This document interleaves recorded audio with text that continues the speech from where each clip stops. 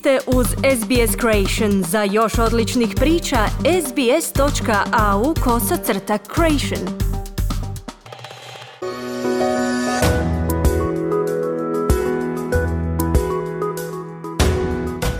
This is Easy Croatian, a weekly podcast brought to you by SBS Croatian and the Croatian Studies Centre at Macquarie University. Easy Croatian is intended for those learning or wanting to brush up on their Croatian. News is written in simpler and shorter sentences and read at a slower pace. Before we move on to the feature, you will hear some of the more complex vocabulary and expressions, followed by their English translations. The transcript, as well as a short quiz, can be found on the SBS Croatian website.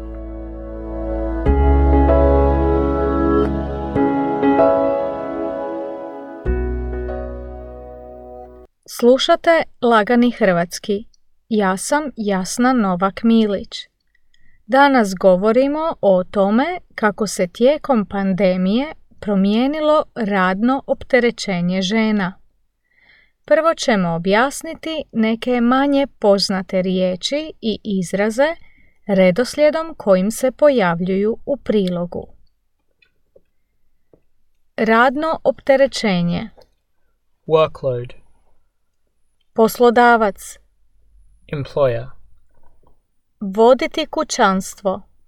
To run a household. Ravnoteža. Balance. Poremetiti. To disrupt. Radni uvjeti. Working conditions. Ispitanica. Female participant in a survey. Biti ugrožen. To be under threat. Nedostupan. Unavailable. Radno vrijeme. Working hours. Pružiti podršku. To give support. Radno ozračje. Work atmosphere. Zadržati.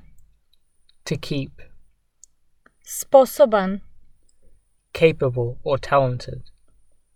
Djelatnica. Female worker or employee. Gubitak. Loss. A sada poslušajte prilog. Najnovije izvješće tvrtke Deloitte pokazalo je da su tijekom pandemije Australke bile pod većim radnim opterećenjem od muškaraca. Unatoč tomu što mnogi poslodavci nude fleksibilnije uvjete rada i rad od kuće, 76% ispitanica izjavilo je da tijekom pandemije imaju više posla nego prije. Naime, istovremeno s poslom vode kućanstvo i brigu o obitelji. Istraživanje je pokazalo da se ravnoteža između poslovnih i privatnih obveza znatno poremetila otkad je počela pandemija.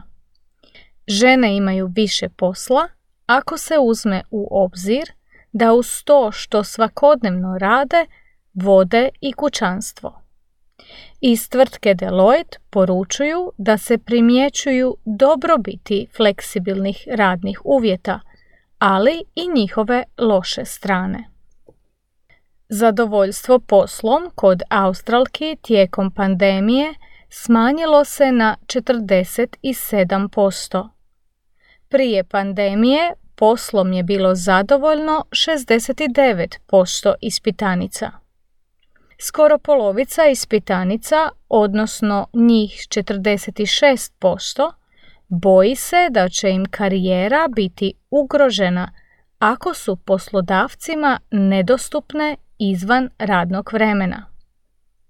Nešto manje od 60% ispitanica razmišlja o tome da u sljedeće 2 godine napusti svoj trenutačni posao, a čak ih 23% želi sasvim prestati raditi. Samo 43% ispitanica smatra da im je poslodavac pružio dovoljno dobru podršku tijekom pandemije. Ženama je posebno važno radno ozračje. Jedno drugo svjetsko istraživanje pokazalo je da su žene koje su zadovoljne poslodavcem zadovoljne i svojim poslom. Stoga je važno da poslodavci pomognu ženama na tržištu rada te da poštuju granicu između privatnog i poslovnog. Fleksibilni radni uvjeti sami po sebi, naime, nisu dovoljni ako uz njih ne idu i odgovarajuća podrška i razumijevanje. Primijećeno je također da sve veći broj žena pokreće vlastite poslove, što znači da će se poslodavci u budućnosti trebati više potruditi da zadrže sposobne djelatnice. Oni koji se ne budu prilagodili novoj situaciji suočit će se s velikim gubicima.